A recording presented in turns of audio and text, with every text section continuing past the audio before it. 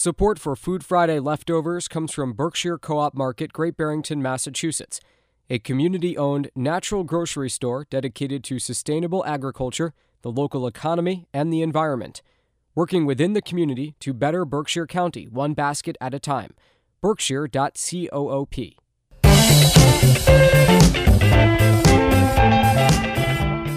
Welcome to Food Friday Leftovers, a podcast about all the goodies left over from Food Friday. I'm Dave Hopper. And I'm Ashley Kinsey. Tune in each week as we cover culinary topics such as food trucks, local food, pizza, veggies, beer, and wine. You hungry yet? I'm always hungry. Well, on that note, Ashley, tell us what's in the fridge this week. We've got pierogies in the fridge. We have 3 guests for Food Friday Leftovers today, starting with Antosha Zemjuska, Jim Kelly, Barbara Chapitis. Thank you so much for joining us today.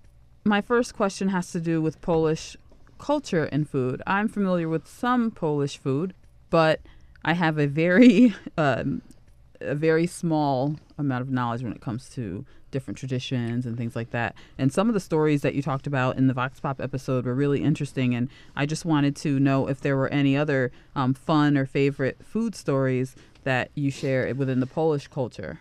I'll just go first and say, it was really fun to listen to the people calling into the show who had different memories of things that people in their families had made over the years.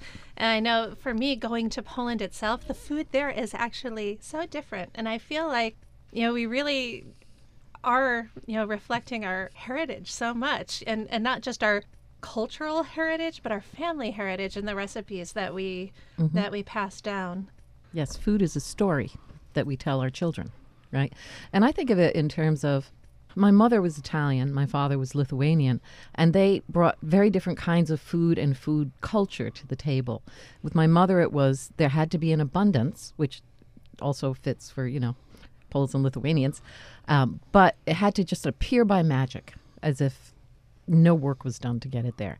My father was the one who taught me about food you had to work for. He taught me how to shuck clams. He taught me how to bone trout. He taught me that how to eat the deer, and if you got the shot, then you got a dime. That kind of thing. He was a hunter and a fisherman, and his food was wild. And it was a very different attitude. And to a certain extent, my mother taught me that through food. The story she taught me was that you will always be cared for. Very Italian. And the lesson my father taught me was, you will always have to work. No, that's a very yes. Slavic message. Very Slavic, very Baltic. The motto of our church is truth, work, struggle. So, sometimes I wish it was like, yes. Truth, work. It's a little easier every year. Right. As I've said on this program many times, my Italian grandmother would just heap food on. Yeah. Here's some more. Have some more. Have some more. Have some more. I worked all day on this. Yeah. And my grandmother is on the other side. My mom's side is the Lithuanian part of my family, and it was a totally different experience. Yes, it was really a sense of embattlement a lot of times, and the reasons they came to the United States were very different. The Italians came. Well, the story in my family is that my Italian grandfather came following a woman whose family had moved to Boston. But when he got here, he couldn't find Boston, so he married someone else. Maybe it was for the best. Right. But the Lithuanians were escaping oppression. They were being killed by the hundreds of thousands by Stalin's regime, and it was awful. And then living through the Depression, I think, is another kind of really hardened the people who came over. Especially, I can see that still in my grandmother today. Can you? Yeah. She's a pack rat with food. Just never without, days and days of leftovers and food filled the pantry all the time. Yep. Like it's not going to be there next week, I guess. Yes, because often it wasn't. Yeah. So it's just very different. So what other things about Polish and Lithuanian food do people think that might not be true, I guess? Well, I think that people know a lot about the pierogi and the cabbagey foods that we make, but maybe not so much about the desserts. And, one thing that most Slavic cultures have in common are really thin pancakes. And in Polish, they're nazioliki. I said it not quite so right. You did better than I would, don't worry. But in Russian, they're blini. They cover, many of the different countries. I don't know if you make them as well, Yeah. Barbara. And they're often made as crepes or croquettes. And if they're made as crepes, stuffed with something savory. So at Polish Fest, we have them stuffed with sweet farmer's cheese and strawberries and drizzled with chocolate sauce. Looks delicious. Yeah, they're great, but it's very common to have them stuffed with things like onions and mushrooms, and then fried a little bit and made with a polonaise. So like a buttery breadcrumb spread on top of them. And people don't think of Polish cuisine in that way. They think of all the kielbasa I just ate. Exactly. Exactly. Yeah, they think of the heavier foods. Yeah. And certainly there's enough of that going around. They did thousands of things with the beets, for sure. This is a beet and horseradish condiment in front of me, which is quite yummy and can't clears wait out to your try sinuses. it because I'm not. The only time I've actually had beets is in juice with other things to make it not taste like beets. So if there's a way that I can learn to enjoy them, I'm all for it. That's great. We also have some borscht here, and at Polish Fest, the only thing that's completely vegan, I think, on our menu is our borscht, and it's lovely and made in the Ukrainian style, which means it's a little chunkier. Now, what is borscht? Borscht is a soup that has a sour taste, so it does not necessarily have to be made out of beets, although it typically is. And if you make it authentically, then you leave the beets around for a while, and they start to ferment, and you get like a beet sour mash. You get a little buzz from Yes. the beets. At Polish Fest, we add some balsamic vinaigrette to create that. We do like our sweetness over here, don't we? Yes. There are white borschts as well that are made kind of out of like a sourdough starter, and they're really lovely as well. Yeah. There's all kinds of odd soups. I have a Lithuanian cookbook at home, which has a recipe for lamb kidney and dill pickle soup. I haven't tried it yet. My I mother approach it with caution. My mother's favorite soup was called sadnina, which was duck blood and prune soup. Wow. Yes. We don't have that at Polish Fest.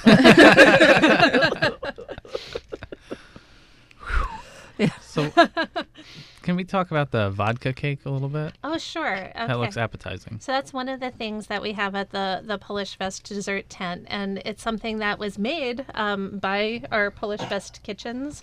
It's made with Polish vodka, and it's a chocolatey cake, and we serve it warm with whipped cream on top. You also can find at our dessert tent an apple cake that comes out of a Polish cookbook where the authors of the Polish cookbook have come many years and done cooking demonstrations for desserts, and they'll be there again this year. And so that's for sale. One of Polish Fest is hosted by a parish, the Blessed Virgin Mary of Częstochowa Parish, and it's part of the Polish National Catholic Church. And so we have a sister parish in Schenectady, and they make chruściki, which are like angel wings. Many European cultures have these. I've seen them called something else in Italian culture. So we'll have those as well. And for the first time this year, we'll have kolaczki, which are sour cream dough cookies that are filled with various forms of fruit. So I think they'll have lemon, raspberry, and blueberry at Polish Fest. What's the difference between Polish vodka and like Russian vodka? Well, we really have to next year do a vodka tasting on Food Friday. Ray would enjoy that. Well, I'll take the bus home. So I think that everyone has their different distillery methods. They all have both wheat-based vodkas and potato-based vodkas. In Poland, you also have Bizon vodka, which is made with bison grass. And so, you think of vodka and you think it doesn't really taste like anything, but if you do a tasting with a bunch of shots, there's a big difference. And by the time you get to the last one, at least in the beginning there is. And then it all sort of fades to gray. then it all becomes laughter. Like you enjoyed every moment of the vodka tasting. Not quite sure why. Just enjoyed it all. Yes. Latvians, Estonians, and Lithuanians, I was talking about this in the Vox Pop session. They tap birch trees for their water the way we tap maple trees. They don't necessarily boil it down for syrup. They just drink it. But of course, because, anything can become alcohol, it's become quite the business to make a sparkling wine out of the birch water. Very Yes, cool. and I'm looking to see if I can get hold of it because it just sounds wonderful. Yeah, It yeah. does. I've tapped birch trees and I know what it tastes like. Yeah, yeah. And it's quite lovely. We'll have to add that to the vodka show. Yes. Yes. We should just do a, Eastern European kind of alcohol thing. That's fine with me. Where's Jim Levulis? Right. I don't know if this is the same in Lithuania, but we have a honey wine or a honey A liqueur. mead, yes. Yes, a mead. Mead is, yeah. Yeah, and so that's very Absolutely. popular in Poland as Yes, well. the original. That was very interesting to Alcoholic try drink. mead in here. I forget which show that was. Yeah, it was I've heard What's about it his in name? video games growing up from Robin Hood times. Mead, what the heck is that? Oh, yeah. And then no, finally I got to try it. Oh, this is good. Yeah, that's It the was first very good. alcohol, It was the easiest to ferment. And all of them taste different because honeys taste so different, depending on what you have. Yeah. There are some cultures that actually put the whole hive when they ferment it. So you get all the stuff from the bee sting as well. Apparently, you see things. from the and- bee yeah. sting. Is that like, Sort of like absinthe? the worm in the tequila, yeah. Yes, yeah. Not available in this country. Please No. travel to. All right, so I'm going to talk about all this kielbasa we got here from Chester's Smokehouse. Yeah. And I tried every single piece on the way in. I haven't tried it yet. I can't wait. How many kinds of kielbasa are there? Oh, we have more than I brought, but I just brought the staples. I brought the single Just the smoked. classics. Yeah, the single smoked, which actually last year Martha Stewart wrote about. It's her favorite kielbasa. Really? 2016, yeah. Single smoked, double smoked, which is literally just the single smoked. Will that be her smoked favorite twice. this year? Maybe, I don't She's know. moving up to double smoked. And then we have Hunter, which has juniper berries in it, so it's got a little bitter taste to it. It's kind of hard to describe. And then we have Country Garlic, which is just more garlicky than normal kielbasa. And then we have Kabanoski, which just says it's like a slight variation on regular kielbasa, and it's almost like the size of a Slim Jim, the way we serve it.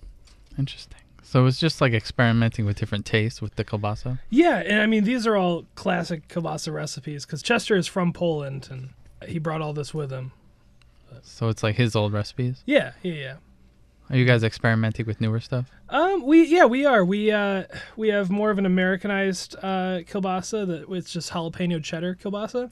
Sounds like an American. That's okay. actually my favorite. I love to throw those on the grill. Then we have a plain old cheddar kielbasa, which is also kind of Americanized. What else? We have a ton of different kielbasas. It's interesting that we call those Americanized when jalapenos are actually Mexican and cheddar is from England, right? The lovely melting pot that we live in. Yes. Yeah, we grew up thinking Chinese food is, what they eat in General China. Tso's. Right. Or Tex-Mex is just what they eat in Mexico. I was thinking, wait a minute. That was actually a question I wanted to ask at the beginning, is how we Americanize, passing down recipes, do they get Americanized versus actually cooking in Poland or Lithuania or Latvia or Russia? I think a lot of them are dependent on, what's available. I put blueberries in the honey cake. If you don't got blueberries, they're not going to go in your Yeah, honey cake. right. We can put jalapenos in the kielbasa because we have them. Mm-hmm. They're available. So I think food changes as other foods sort of gather around it in swarms, swarmy foods. And I would say that, in Poland right now, it evolves on its own trajectory. And so the cuisine there is very different from the cuisine that, was around when my grandparents, came over 100 years ago. And so, we are eating things here that we think of traditionally Polish as kind of old-fashioned. Yeah. They're more old-fashioned cuisine. Things move on. Yeah, it's interesting. If they come over in the 20s, all the stuff that happens in Poland since then, they've already moved on to making their recipes more, like you said, with blueberries around Right. here. Yeah. So it's kind of, I guess it's always going to be a divide between It's like old world, language. new world. Yeah, I think I have a friend whose parents came over after World War II, and there's a Polish word for supersonic, and that meant really cool and cutting edge. And when he went to college in Poland and he used the word, people would just look at him. It was like he said, swell. It just, they moved on. But our communities, our communities hold fast to the traditions because it's home. Yeah. Mm-hmm. Yep. Absolutely. We're looking for the older versions, the originals. Yes. Which are really elusive for the most part. That's for sure. So you guys have any funny stories for us? I don't know if I'm allowed to say them on the radio. Oh, well, guess what? Well, this isn't on the radio. Podcasts aren't I was just thinking about the meeting FCC. of the first time. My mother told me this story the first time that they got the Italian side of the family and the Lithuanian side together, and it was at Thanksgiving. And, their parents all spoke their original languages. And so my Italian grandmother's by my mother, whispering in her ear in Italian. Lithuanian grandma is by my dad, whispering in his ear in Lithuania. And she said what they were saying was like, my Italian grandmother was saying, your husband, he has eyes like a frog. Ruspo. And at the other end of the table, the Lithuanian was saying, why is your wife so skinny? What's wrong with her? Where are her breasts? And it was considered a mixed marriage, it really was. And there was a lot of fear about those cultures overlapping. Yeah. Yeah. Oh, boy. The translators would have had fun with that one, sitting in the middle of the table. Oh, yeah. Well, thank you guys for coming on. I appreciate you coming on. Thank you so Thanks. much. Thank you. That was Antoinette Alberti, the Cultural Committee Chair of the Polish Fest, Jim Kelly of Chester Smokehouse, and writer Barbara Chapitis. This has been Food Friday Leftovers. I'm Ashley Kinsey. And I'm Dave Hopper. Be sure to check out Vox Pop Food Friday every Friday at 2 p.m. on WAMC Northeast Public Radio. Our producer is Jessica Blaustein Marshall. Our theme is Beach Disco by Dougie Wood. Food Friday Leftovers is a production of WAMC Northeast Public Radio. And tune in next week to see what else we find in the fridge.